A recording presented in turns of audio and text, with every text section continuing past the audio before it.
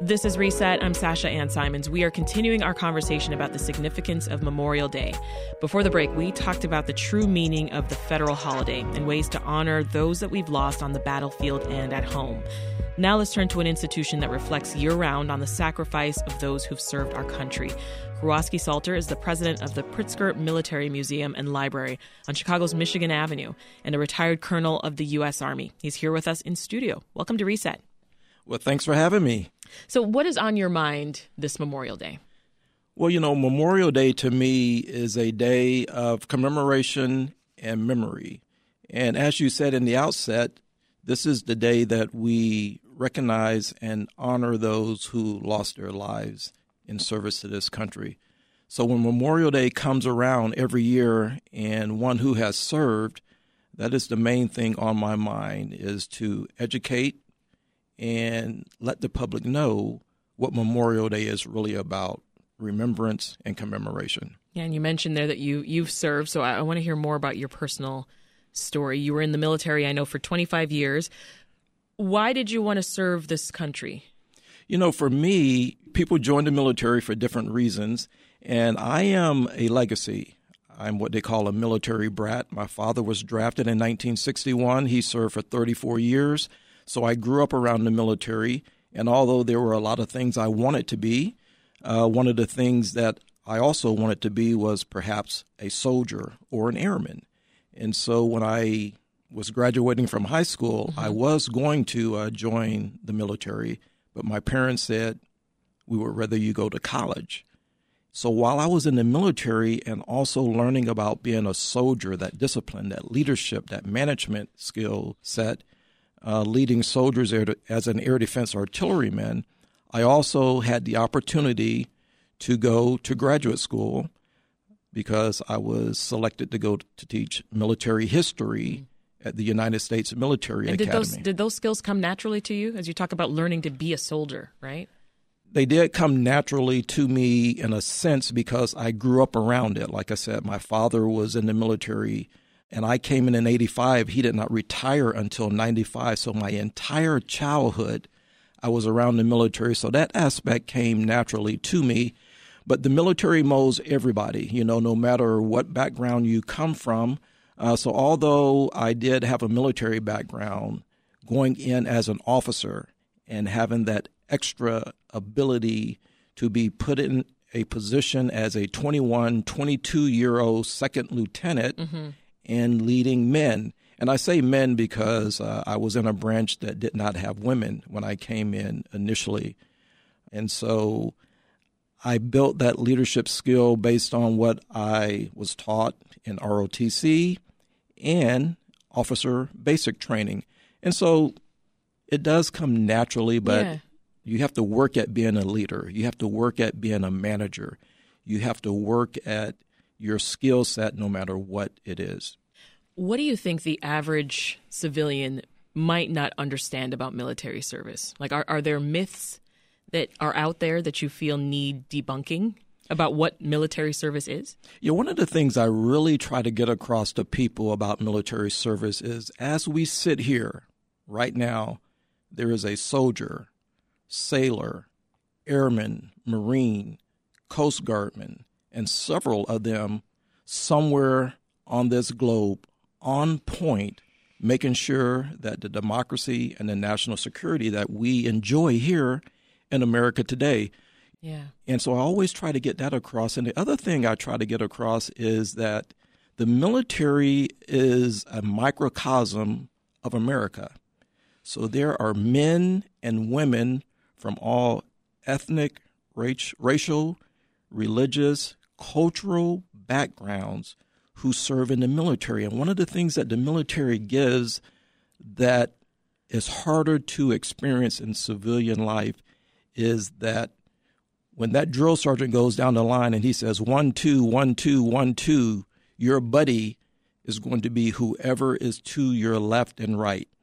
And no matter where they come from, that difference that they have and they bring begins to melt away as they go through a training experience that could be very rigorous, whether it's basic training or for those of us who went to Ranger School or Airborne School, it brings people together, and you realize that we are, in fact, the same people. And now you are a military historian and curator, right? What role does history have in honoring those who've sacrificed their lives to protect our freedoms and this country? Yeah, so history is important to me because, there is this old phrase, and people hear it all the time. If you don't know history, you are doomed to repeat it.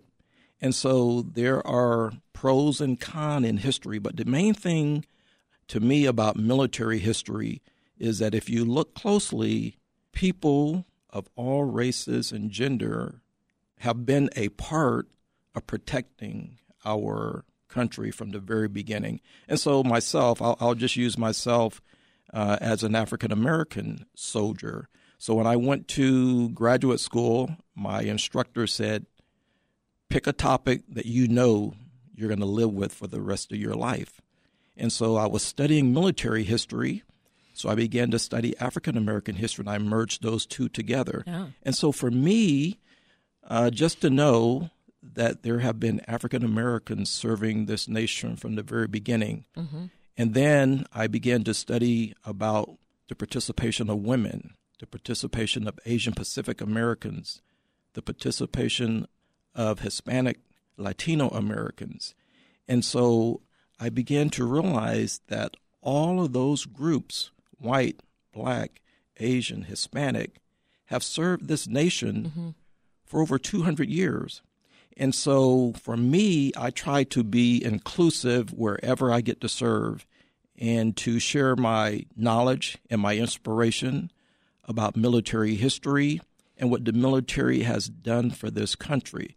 Because if some of those young men and women really knew some of the military history, maybe they would be more apt to want to join the military and learn that it is a great place to be that gives you a skill set, whether you stay in the military or use it when you get out of the military. So that goes to your question about what are some of the walls we want to break down about military. That's such a great point, and it reminds me of the fact that people are more inclined to participate in and take part in things when they see others who look like them, right? Right. When they know that others who look like them have also walked the walk, so to speak. And can achieve. And so to that point, Sasha, I think when people look at some of the services and they may have a myth or a thought that women are not achieving in this particular service. But if you dig deep, we have women at the highest level of every military branch.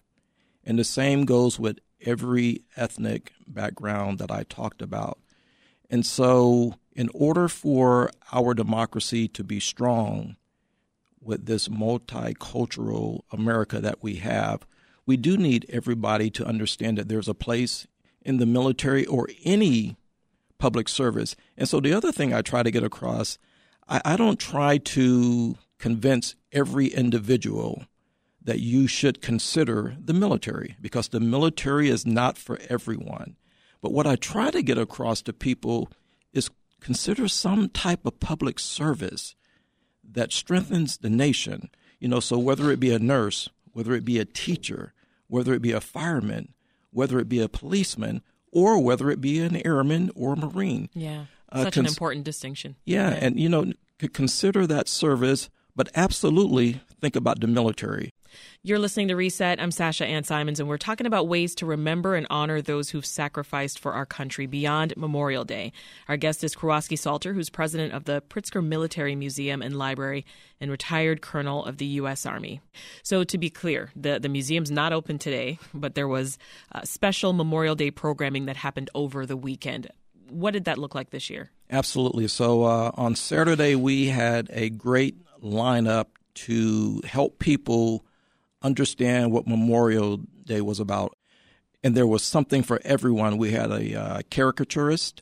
We had, medals for your soldier, so children can come in and make something that they can take with them and actually learn, why is a medal important.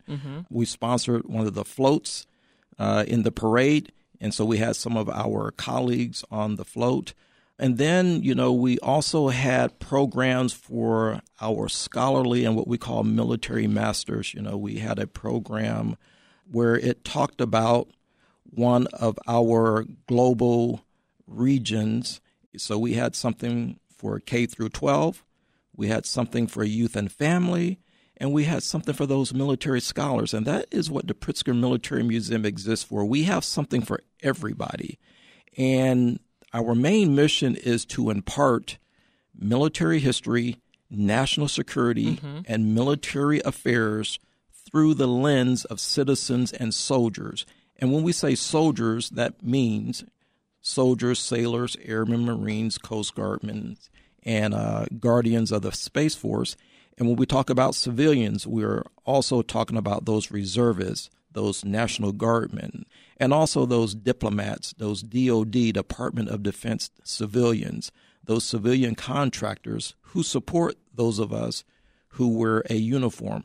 And while folks may not be able to visit today, I would love for you to give us your elevator pitch. Why should people visit the Pritzker Military Museum and Library? Well, people should visit the Pritzker Military Museum and Library because they will be inspired and they will be educated about what our military does for them as citizens of this great nation. They will also be educated and inspired about what those civilians who support our military do, those who work in the Department of Defense and those who work as contractors. And the bottom line is if you come to the Pritzker Military Museum and Library, you will find a different cultural institution in this great cultural institution city that interprets a topic and a subject like no other institution in this region is interpreting. Yeah. This year also happens to be the 20th anniversary. Absolutely. Yeah. 20 years, yes. What a milestone. It is a milestone. So, Colonel Pritzker started this institution 20 years ago as the Pritzker Military Library.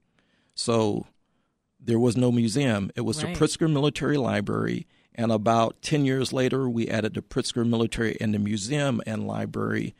And it was a private institution, and this is key, for about the first 18 years. And so in the last 2 years, we transitioned into a public charity. So fortunately or unfortunately, I am the first president that has to raise money. But the reason we're doing that is because Colonel Pritzker has this vision. And the vision is that in order for this institution to last long after she is gone, and those are her words that she's, imparted to me several times, is that we need to transition while she's still here, because if she funds most of it until the very end, the likelihood of it dying on the vine.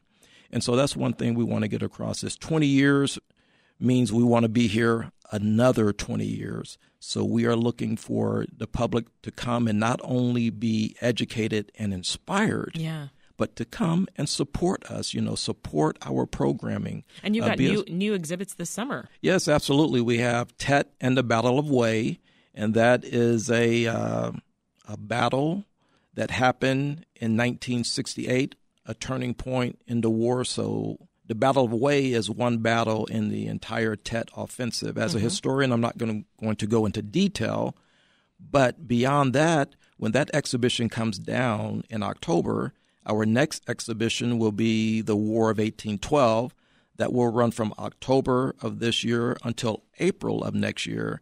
And then following that, the exhibition will be So Ready for Laughter, the legacy of Bob Hope. Oh. And so Bob Hope in the USO. So when you think about those three exhibitions, that is the variety of exhibitions and also the programming that we do. Each one of those exhibitions are tied to military service, but it also talks about different time frames. Yeah, and it sounds like they're also entertaining. And they're also entertaining, and that's what I was going to get to. So Bob Hope, we have a comedian coming to the museum this summer who is a spouse of a soldier. So, this is a military wife. She's a comedian. She will be coming in July. And then again, of course, Ready for Laughter with Bob Hope. That will be a great exhibition to perhaps bring another comedian in, because what we do with these exhibitions is we try to have programming during the run of the show, as we call it, that is tied to that particular exhibition. That is Kowalski Salter, who's president of the Pritzker Military Museum and Library, also a retired colonel of the U.S. Army. Thank you so much for your time. Well, thanks for having me.